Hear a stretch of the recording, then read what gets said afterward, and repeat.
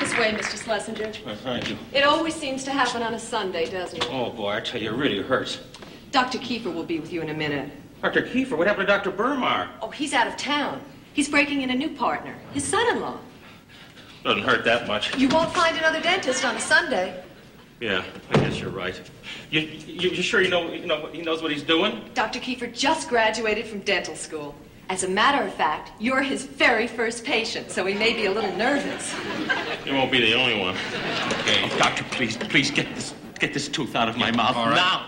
Well, let's see now. If we're going to pull her out, we'll have to have those pulley things. The pulleys and, let's see, pinchy things and the little picky things. There. Pinchy, picky, pulley. See, I'll get my manual just a minute on that. All right, here. Okay, now, let's see, I'm going to pull your tooth out. P, P-U, P-U-L, P-U-L-L. Pull tooth, T, T-O, T-O-T-O-T-H. Here we are. Pull your tooth out. Boy, this is going to hurt. Doctor, if it's going to hurt, please give me something to kill the pain. Yeah, okay, well, got some Novocaine right here. Just, hold on a minute, let's see how this works here. Okay, Novocaine. Here we are, Novocaine. Take a firm hold of the hypodermic needle, right.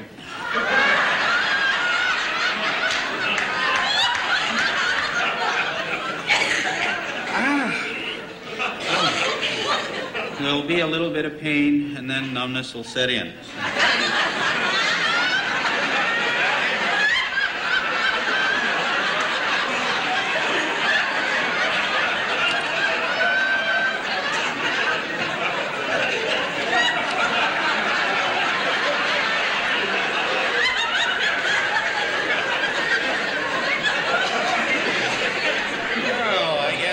Get right to it.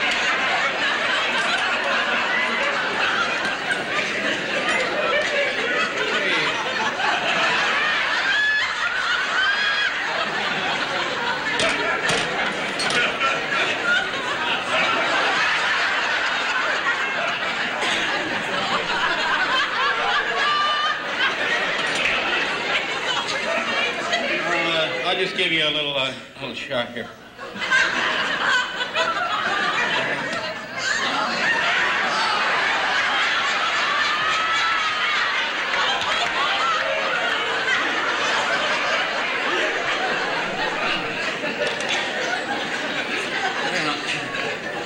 I'll be right with you.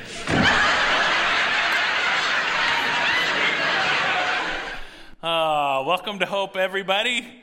Good to laugh a little bit, isn't it? My goodness. My favorite part of that skit from the old Carol Burnett show is watching Harvey Korman try not to crack up at Tim Conway as he's doing sort of his inept dentist routine.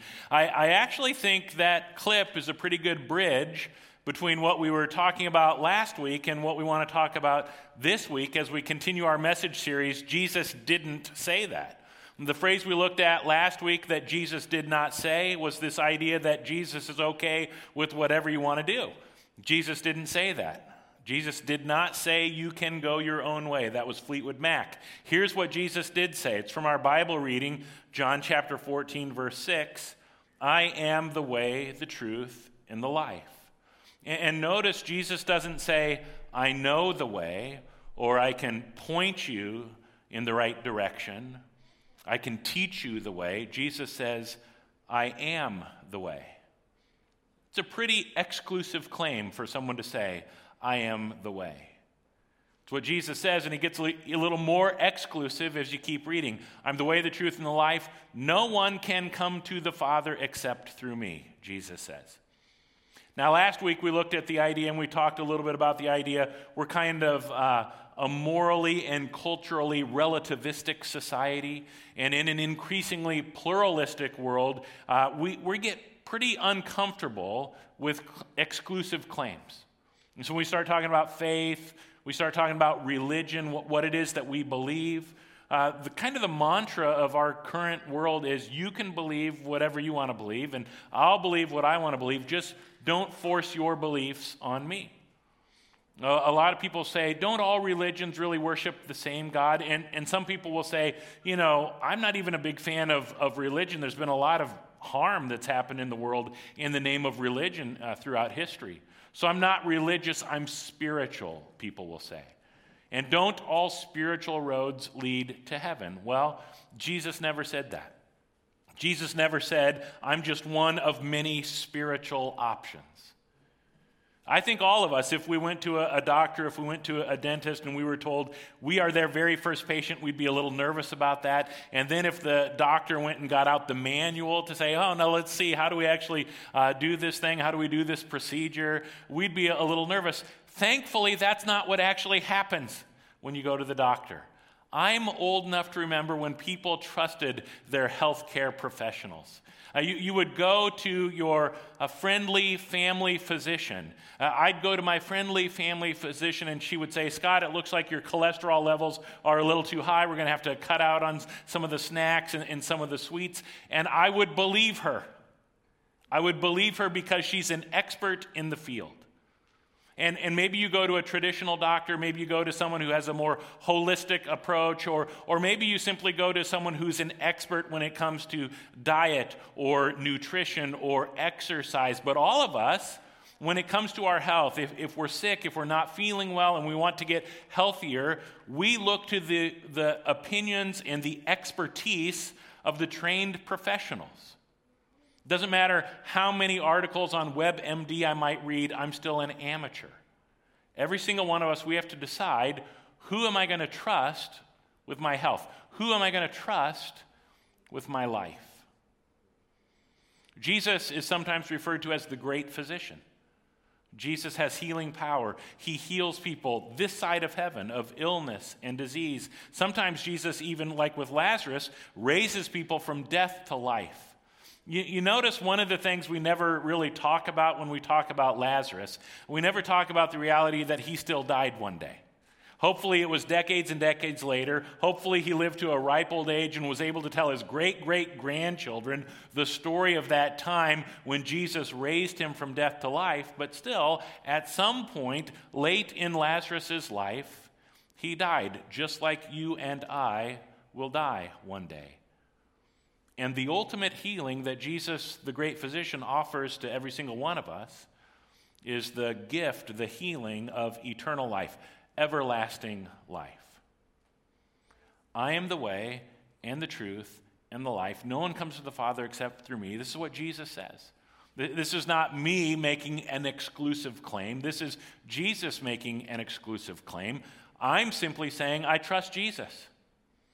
I believe Jesus knows what he's talking about when it comes to salvation. I'm saved by grace through faith in Jesus Christ. Yes, Jesus says, I'm the way and the truth and the life, but let's be clear about what he means. Jesus does not mean, because I am the way and the truth and the life, you need to force other people to believe this. Jesus does not say to his followers, I want you to condemn people who do not believe what you believe. Instead, Jesus is very invitational. You read through the Gospels, and over and over again, this is what you see Jesus doing, just inviting people to follow him. Follow me, come and see, follow me, very invitational. Now, of course, not everybody said yes to that invitation. A lot of people did not believe Jesus. A lot of people didn't think he had any authority on matters as it relates to eternity or salvation. Some people believed in Jesus and followed him for a while and then decided not going to follow him anymore. And what was Jesus' response when this happened? It was not condemnation. It was not judgment. Probably the most familiar Bible verse is John 3:16, where Jesus says, God loved the world so much, he sent his one and only Son, that whoever believes in him, whoever believes in Jesus will not perish, but will have everlasting life. It's a powerful verse helping us understand something about God's love for the world. The next verse is not very well known, but it's equally powerful in teaching us something about God's love for the world. It's John 3:17. It's on the screen, and let's read this out loud together. God sent his Son into the world, not to judge the world, but to save the world through him. This is what God is up to every moment. God is saving the world through Jesus. And followers of Jesus, the church, sometimes we're called ambassadors for Jesus Christ. We are a city on a hill. We're the light of the world. We're to live our lives in such a way that the light of God's love shines out from us and helps guide other people, point other people to Jesus, the one who is the way, the truth, and the life. We are sent into the world. Just as Jesus was sent into the world, now we've been sent into the world. And sometimes the way Jesus talks about what does it mean to be sent in the world, he uses this phrase, you are the salt of the earth. You are the salt of the earth. Sunday nights at the Rains house is almost always popcorn for dinner night. I love popcorn with butter and salt, and I'm sure my friendly family physician would say a little less butter and a little less salt would be a good idea for you, Scott, because too much salt is unhealthy. Too much salt can ruin the taste of popcorn, but a little bit of salt goes a long way.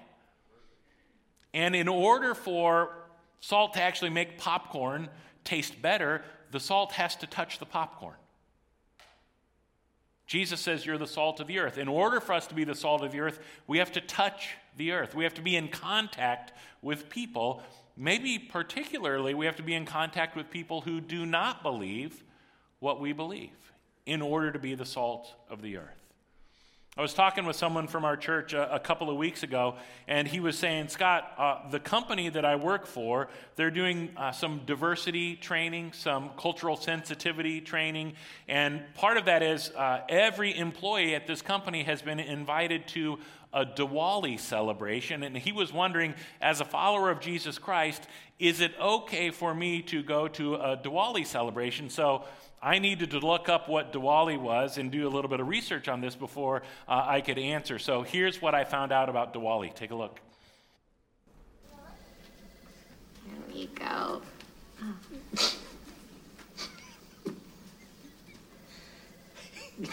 Nice dress, Ryan. It's not a dress, it's a kurta.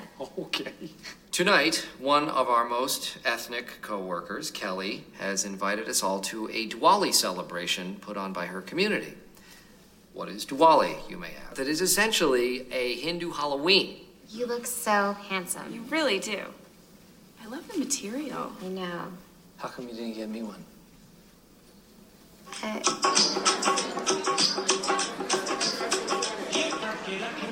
thought you said this was a costume party. What does that look like to you? An Indian woman in a sari. No one's even gonna notice.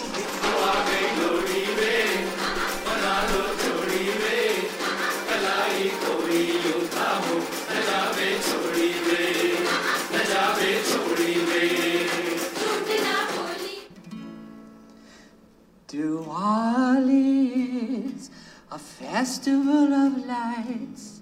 Let me tell you something. Tonight has been one crazy night. So put on your saris. It's time to celebrate Diwali. Everybody looks so jolly, but it's not Christmas, it's Diwali. The goddess of destruction, Kali, stopped by to celebrate Diwali. Don't invite any zombies to a celebration of Diwali. Along came Polly to have some fun at Diwali. If you're Indian and you love to party, have a happy, happy, happy, happy Diwali. And now you know why companies do diversity training and cultural sensitivity seminars. I mean, in an increasingly pluralistic society, we're coming in contact with traditions and customs that are completely foreign to us as Americans, and it's important for us to be respectful of all of those. And so I appreciated the question this guy in our church was asking. I think it's a question a lot of us ask. Like, what's okay and what's appropriate for me as a Christian as it relates to other religions in the world? And so what I ended up saying to this guy was, I absolutely think you should go.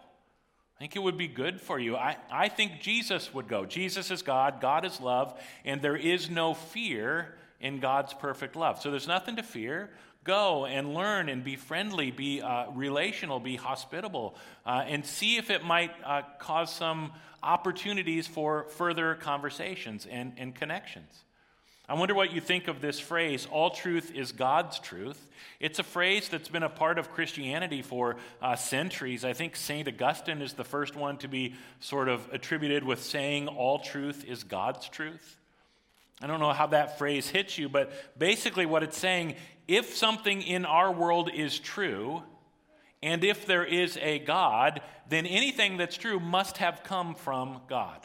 That's how it works. And we see God's truth in all sorts of ways. Like, I play a bunch of clips from secular movies or TV shows that have truth in them. I think God's truth in them. And then it's up to us with our spiritual discernment to be able to make that connection and build that bridge between what's going on, secular business practices or secular movies or secular songs, and how do we make a connection to the truth of God that's revealed in Scripture. But all truth, if it's true, it's from God. And so if you actually do the research, and you heard Michael Scott say it at one point, Diwali, it's not Hindu Halloween. Diwali is a festival of light. Diwali is a celebration of new beginnings. It's a celebration of the triumph of good over evil, of light over darkness. Question, as Christians, do we believe in the triumph of good over evil? Yes, absolutely we do. Do we believe in the triumph of light over darkness? Yes, we do. Do we believe in the triumph of the Ankeny Hawks over the Southeast Pokes Rams? Yes, we do. Congratulations to the Ankeny Hawks on their state championship. Anyway, I don't think that was biblical, but the idea is there are, yes, the religions of the world are absolutely different. We'll talk about that a little bit more toward the end of the message. But there are similarities. There are places where we can find common ground for conversations about faith. And we see that happening in the Bible in Acts chapter 17. The Apostle Paul is on a missionary journey. He's going all over the Mediterranean rim and teaching people about Jesus, and he's starting churches. In Acts chapter 17, he's with his ministry partner Silas, and they make their way to the city of Athens. If you think America today is this pluralistic, relativistic kind of society, read about ancient Greece sometime. Then you'll really see it. I mean, as Paul is walking through the city, he sees shrine after shrine and statue after statue, altar after altar, all the gods and all the goddesses that the people of Athens are worshiping. And here's kind of what he makes of it. This is Acts 17, starting in verse 22. Men of Athens, I notice that you are very religious in every way. For as I was walking along, I saw your many shrines, and one of your altars had this inscription on it, to an unknown God. Most of the statues and shrines, they tell you, this is the name of that god, this is the name of that goddess. Of all of the hundreds of gods and goddesses they worship, they figure there might be a god or a goddess that we don't know about, and we don't want them to be mad at us, so we better do this one shrine to an unknown God. And Paul continues, this God whom you worship without knowing is the one I'm telling you about. Now, notice Paul's approach here. He does not scold them for being idol worshipers, which is what they were. They were worshiping idols. And Paul doesn't freak out and just kind of run out of Athens waving his arms saying, oh, they're worshiping false gods, they're worshiping false gods. Instead, he actually encourages them.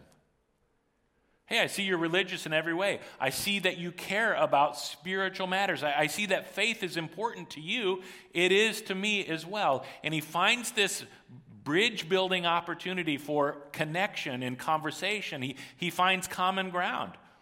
And they continue having these conversations. And to be fair, sometimes as Paul continues to have these conversations, people don't like it at all. Sometimes they laugh at him with contempt.